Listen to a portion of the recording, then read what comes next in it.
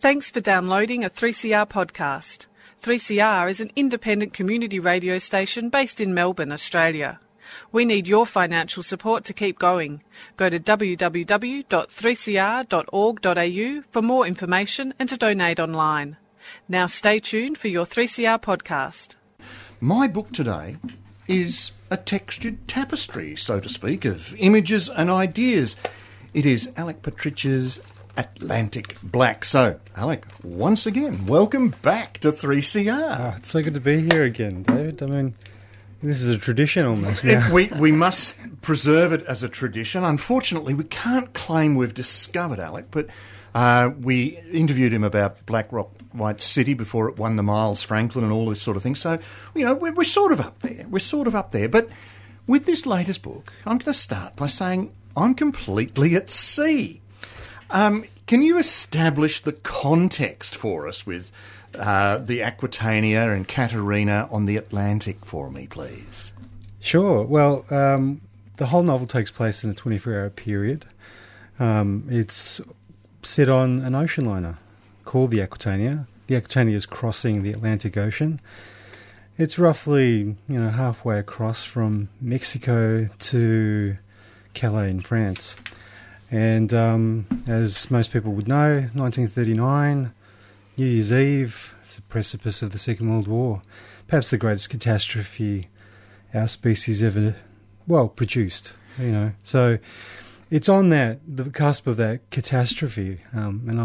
It's from the perspective of this 17-year-old girl who is also part of an ambassadorial family. So her perspective on the world and those events aren't abstract. Well, that forms the backdrop, but the actual voyage, in many ways, is an allegory. Am I correct there? For life, and Caterina lives her life again, so to speak.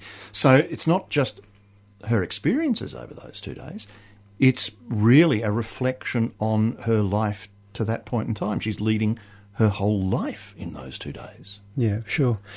Well, I hesitate to use the word allegory, although that is definitely an aspect of the book, because as a writer, what you try to do is fundamentally and firstly create a story that works, just as a story with vibrant characters that feel real, that have, a sense of place in that world, that you've detailed that world so that it feels, there's an atmosphere to it and it feels real. So that's your primary focus. Then as you sort of develop a book, then you're looking to tease out those metaphorical elements, those levels of symbolism that will perhaps give a reader just more depth to a story. Well, basically, we've got the Aquitania on the Atlantic, and we've got a steel skyscraper laid horizontally for those who have only ever moved in and out of houses of wood. And then this is immediately contrasted with a letter from Caterina's brother, Cornell. My next goal must be to find a way to shrink life down to a world again. So you've got this image of the world contained in the Aquitania, but also then of containing one's experiences in a world, so to speak, and the juxtaposition of ideas. Yeah. There's a lot of fascinating ideas you've just opened up there. Someone said to me, one of my editors, when I was editor friends, was saying that the Aquitania and ocean liners can often be considered to be microcosms of the world. And I said to her, so can a family, and in this case, in this particular family, we're very much a microcosm of a larger world. But in terms of compartmentalised lives, we all live these kinds of small lives that are engaging and coming into contact. They're kind of like, bubbles. Well, this is where we get, you've got a quote from David Malouf, we inhabit a world of unfinished stories. And we occasionally see into the cabins through the doorways and such like of lives being led, etc. And Caterina occasionally goes into these. But I'll read the opening here, and it may give the listener a sense of what you're actually doing. Katerina Clover walks out onto the sun deck. The air is sharp enough to force a lightly dressed passenger back into the soft warmth of the interior. The porthole glimpses she had coming up from one of the lowest points on the Aquitania allowed her to hope for pleasant sunshine. The weather yesterday was brilliant. She saw flying fish in the afternoon at the prow of the liner, their sleek silver bodies skimming and lifting into the air, often 200 metres or more, before diving back down into the water, easily outpacing the ship at full speed. Her mother remarked that it must be an incredible liberation to break free of ocean depths and find that kind of drift through the air, scattering the weight of water in droplets, floating over the face of the waters, and used that expression, and it reminds Katerina now of the first verse of the Bible about how the earth was without form and void. Darkness was upon the face of the deep, and the Spirit of God moved upon the face of the waters. Then there's the fellow wearing a lilac felt fedora said those flying fish wouldn't fly at all if they weren't trying to evade a predator below the water, eager to eat them up like sardines. And this is a metaphor for the lives we're leading? Well, the lives we're living just have sometimes that appearance of beauty or grace, and then we can often find that underneath those appearances there's something a little bit less pleasant. It's an incredibly dark vision if you look at it like that. What's below the surface, I suppose. But is that what you're suggesting then about life by layering these images? Because we have the world, the Aquitania, but it's on a vast ocean, and like the flying fish, are we about to plunge into the depths again? Yeah, well, one of the major inspirations for this book, well, while there are many literary inspirations, one of the major ones was Stanley Kubrick and his films. And I think, there was Clockwork Orange significantly, Dr. Strangelove as well. There was that sort of sense of being on the verge of a catastrophe in Dr. Strangelove. It wasn't really necessarily about the Third World War, the possibilities of that.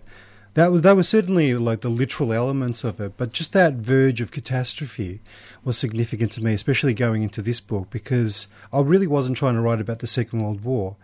What I was really trying to write about was the verge of catastrophe that we feel right now, because a writer has to respond to living impulses that are coming through him or her, and that's really what I was, responding to, that sense that we're at the verge of a waterfall from which there's no coming back.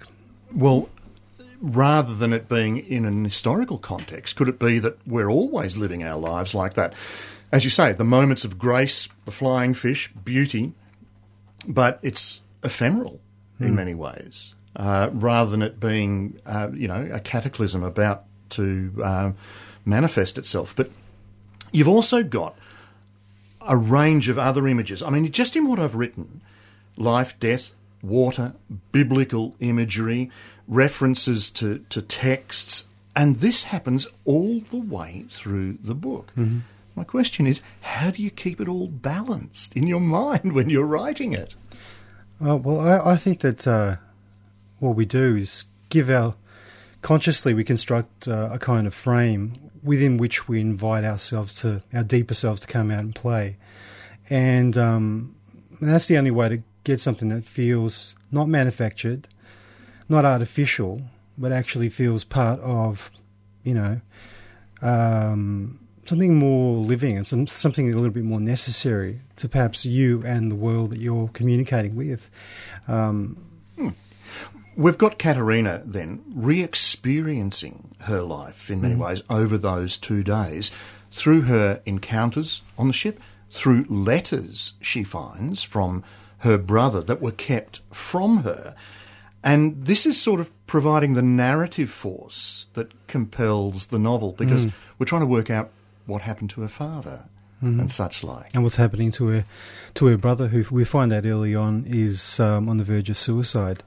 So it's a fairly critical situation for her brother in Europe, for her father in Europe, whose career is obviously collapsing. But also her mother? And her mother's disintegration into a sort of catatonic state after a psychotic break. So she, as a 17-year-old girl, is in a very precarious situation. But you've got her virtually leading her life again. I mean, one of the first images, she's picking up her mother's handbag. She's wearing her mother's stole, which is what a child would do in many ways as they're developing. But these encounters become a bit darker as... Yeah, it's a very dark novel, hence the title Atlantic Black. I really was trying to explore tragedy, you know. It's often something that we flinch from, but I remember watching just a Woody Allen film, Blue Jasmine, and at the end of that, with Cate Blanchett sitting on the bench, I was shocked that Woody Allen had really gone the full tragedy. He hadn't flinched. And that becomes really appealing to me. I mean, there's a kind of darkness that I think is kind of grotesque or self-indulgent, in which we just simply are looking for sensationalist sort of elements. But then there's also the possibility that to go through to a real darkness, there's the possibility of finding a kind of X-ray light that allows us to see in places that we otherwise wouldn't have access to, that we wouldn't be able to. It's a cure for blindness. They're very conceivable things. I mean, there's opium. She sort of makes a choice and experiments with that. There's the New Year's Eve party, which in many ways is very confronting. And so forces over which she has control and makes decisions, forces around her, social forces in many ways, impinging on her and her sexuality and things like this, which is what everybody goes through in life. Well, I did a bit of research just because I was going to use opium. I've never used opium. I looked at Confessions of an Opium Eater by De Quincey, and I found that, I thought it was some kind of hedonistic sort of work about the joys of opium. But one of the things he points out pretty much immediately is that this was an answer to pain. For many people, this is Panadine and the various kinds of things that we have for pain. So people were using it for pain. And then I talked to a nurse who'd been dealing with youth who read the book in manuscript form, and she found that a lot of the times with youth that are experimenting or using drugs, really they're not looking for some kind of thrill. They're looking for some answer to pain that they can't resolve in any way. How do I deal with this? How do I cope? As we've already talked about with Katerina Clover, she's living in a disintegrating world. Yeah, and her parents are gone, brother, etc. So she's got to survive and make decisions for herself. I mean, they used to give laudanum to babies to keep them quiet in the Victorian era, which was basically opium until they worked it out. You've also got references to literature all the way through, some unknown works that were unknown to me, but others as well. There's also the Book of Job that are referenced. So your predilection for certain authors comes through there?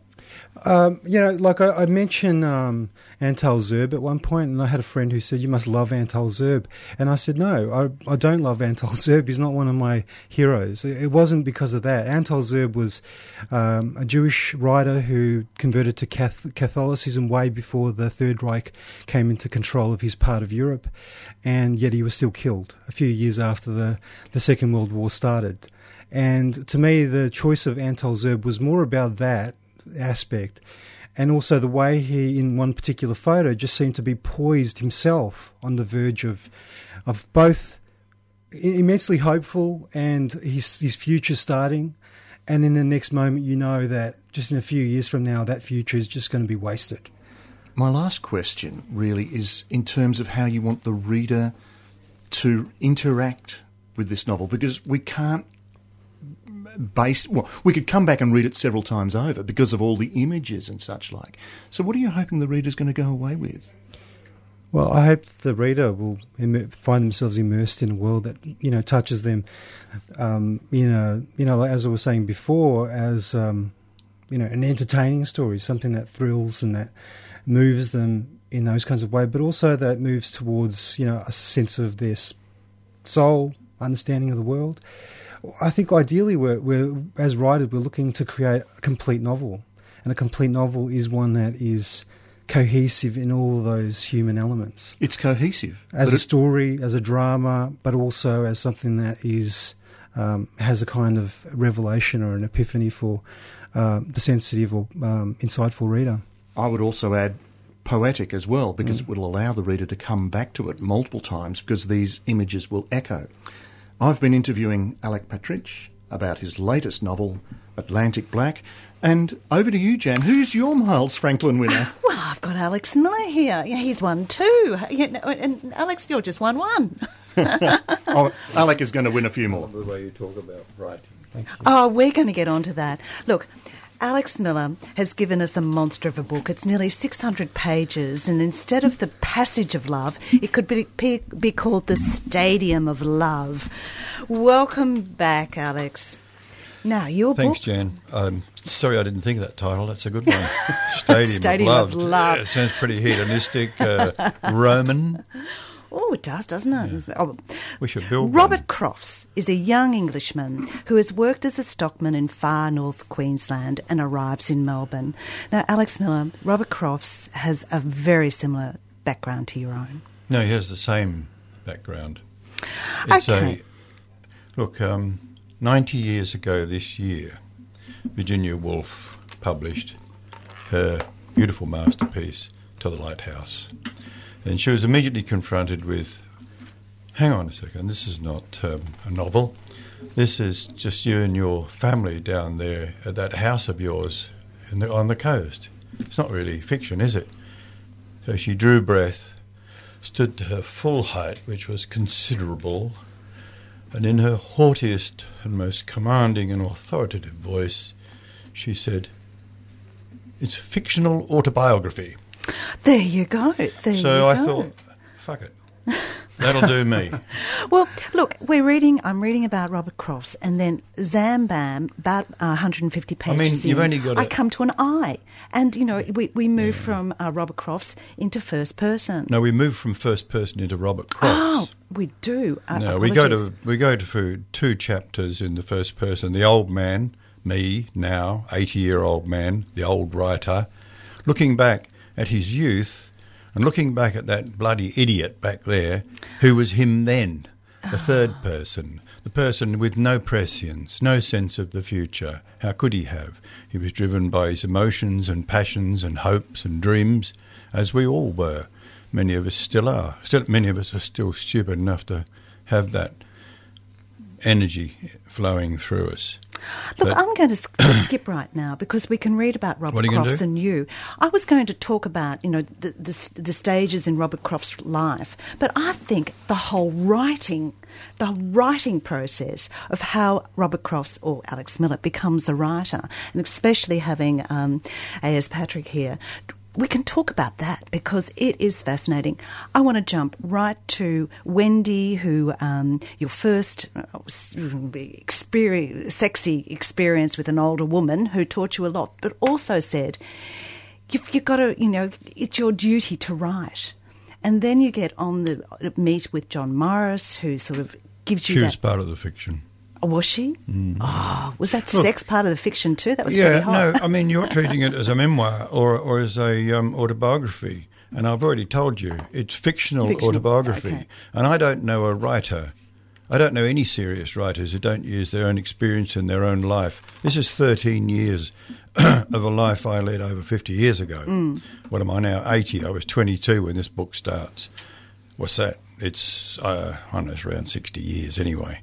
And, I mean, this whole question of confusing the writer with the writing, Helen Garner, in her beautiful novel, The Spare Room, went through bloody weeks of this business of, yes, but that's not a fiction, that's just you down there in Adelaide when you get a phone call. Exactly, yes, look, it's a novel. I said it's a novel. V.S. Naipaul's Enigma of Arrival, the coming into being of a writer. He leaves his wife out of it.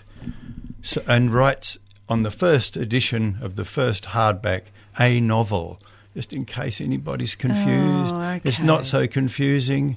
It's a novel. It's a novel. Well, I don't know what. And don't talk about me. I'm not Robert. Robert is Robert. Robert is Robert. I'm me. Okay, we have what about the same Martin story. Block? On the back of the book, on the blurb on the back, it says that I've written my life as a fiction. Mm. It's not my life, it's 13 years of my life, but still, it's a fiction, mate. Okay. Martin Block, is he a fiction? Of course. He's a fictionalised version of somebody Max Blatt. Anybody who knew Max and Ruth Blatt will recognise Martin and Bertha as those people. And I was at a thing at the Avenue bookstore the other night, and the woman came up to me and said, I want you to sign this book for Anne from Alex. Anne was Lena. She's an old Melbourne person who knew those people and knew my first wife, which I'd love to do. I mean, when I'm in Melbourne, I'm in the home of this stuff. Whereas Michael Reynolds, who lives in New York and is the editor-in-chief of Europa, writes, he doesn't know me. He's not a Melbourne guy. He's never read the book before. And he says, I love this book. It's a masterpiece. I want to make an offer on it. You know, so, I mean, you just got to step a little way away from Melbourne, as you do with Helen too, and other people I know intimately and well, good friends, who get this in Melbourne endlessly, confusing the writer with the piece, because there are so many. It is me. Of course, it's me. It's me using those 13 years. I've always wanted to write about them. Steph's my wife, who, for some reason, best known to herself, is going through all my diaries the last 40-odd years. She gets to know me quite well and my past in that way. And she said, no, you've been trying to write this book for at least 30 years, but you didn't have the detachment of old age. You needed that to look back on your youthful crimes and times as a third person, a him, that silly idiot down there who made all those awful mistakes and who stepped into the fire unknowingly, which he doesn't do anymore, does he? Doesn't he? So that's the construction of the book, of the fiction. Most of it is totally autobiographical, I'm happy to admit that. But there are foldings in time that allow things to happen, not when they really happened, but when they happen in this narrative. I mean, as any writer knows, it's not what to put in, it's what to leave out. And as a barrister knows, at the end of a long, complex trial, and she has her 20 minutes of summing up, and she looks at the jury, and she knows, if I don't get the story right, the other guy's going to win. And the story is the story of that confusing mass of documentation that the jury's been listening to for 6 months and hasn't understood a word of it. She's got to get the story of that right. She's got to leave out 99% of it.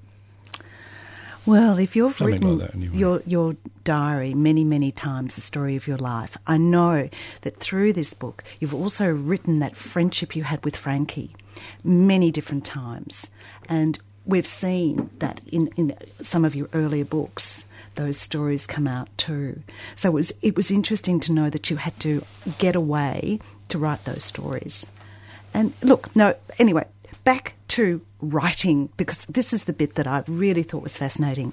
You really read deeply before you could write. You know, this is the story, this is the fiction maybe, but the list of people you read, Camus, The Outsider. Everybody read Camus. Have you? Yeah, Camus. But in my generation, I mean, Alec and I are from different generations. I could be his father, if not his grandfather. Oh, you were almost my teacher. Really, back at Holmes Glen. Yeah. Oh, really? Yeah. Oh, my God. Wonderful. Well, I love the way you talk about writing. I was just sitting in here listening to it before, and I thought, well, there's a writer talking about the same sort of stuff that I think about all the time. It's exactly the way I think of it too, and trying to sort of, form that thing that gets into the deeper level somewhere. Sure. I found your Ancestor Game to be a really influential book for me. Just to see an Australian writer to be able to take the book out of Australia, you know, which is something I did with Atlantic Black, and just simply tell a story somewhere where it needs to be told. I thought that was really exciting, and it's a brilliant book too, The Ancestor Game. Well, that was a story about a dear friend of mine too, somebody who'd committed suicide, actually, Chinese Australian. Back in the day, when being a Chinese Australian, I mean, we'd have a beer. He lived out in the eastern suburbs, and we'd go to a pub and have a beer, and halfway through the evening, some well-meaning Aussie bloke would come over and say, "How long you been here, mate? Look, you're very welcome, lovely, and how do you like Australia?" And Alan, who was perfectly Australian, he was third generation, would say, "Oh, very nice, thank you. Yes, I like Australia very much. It's a good country." And he'd play this role, which he'd been playing all his bloody life. And he knew very well, as I did, being a close friend of his for many years, that those comments could go either way. They could either be that friendly drunk, or they could be that nasty drunk. Mm-hmm. And he lived with that tension, that anxiety, that racism, all his life. So when I wrote it, I loved writing about the Chinese arriving here in 1848. And they've been here ever since. Christ, how long is it going to take, before they become Australians? A Dutch woman said to me at the Avenue bookshop the other night, she's a Dutch woman because she migrated here when she was in her 30s. Her daughter, who went to school in Albert Park, she said, I really worry because they say she's Dutch. And she said, in your book, you said the woman in the boarding house was Irish. I said, yeah, I know, we do, we say that. My son grew up in South Melbourne with us, with the Greeks, and his friends, we called them Greeks. Peter's Greek. Peter was third generation Greek by then, but they were Greeks, or they were whatever they were. They weren't just Australians. Do we have a moral responsibility then as authors if we're taking real life events, real people, and then you've got the broader picture of the message behind their experience, but is there a moral responsibility? There's a moral responsibility in everything, in what you're doing right at this minute, as well as there is in what we all do. Absolutely. Whether we're aware of it all the time is another thing, and whether, having become aware of it, we act on it in the right way, that's another thing. Someone said to me yesterday, do you think we learn from history? I said, yes, we do, but we don't take any notice of what we've learned. We do what's in our best interest at the time. Of course, we learn from history. People often say we learn nothing from history. We learn it. We learn it. And then we just do the same bloody thing again because it's in our interest. The problem is that we keep on forgetting and need to keep on relearning. Well, we're not moral people. We have a moral aspect to us, which we're aware of. And some people are totally immoral or amoral. I think it's an interesting question, actually. I think most people have a sense of morality, but we live in a world that asks us to dispose of that morality all the time. Absolutely. And if the world demands us to be amoral, as it does, then how can we function morally? Or is that morality a construct of a society pushing forward an ideal that morphs and changes with what society then sees as fit and appropriate? I think that sense of morality is not something that is inspired or generated by religion or organisations. That sense of humanity and that fairness is something that is born from hundreds of years of evolution as communities, and as communities, that is the only way we survived. We weren't predators like lions or bears. Our communities are what we, as a species, are all about. Well, this is what happens when you bring two Miles Franklin winners into the studio. Jan, your little program got... We've run out of time. You know what? There's a quote from... I enjoy it, thanks. You must write what you love. Now, this is a character that Alex Miller wrote about, and it's true. I think you have to be embodied with how you write it. And thank you both for talking about your love of literature. So lovely to be here. I wish we had an hour because we were just getting started. I was talking to Alec Partridge about Atlantic Black, and I was speaking with Alex Miller about The Passage of Love.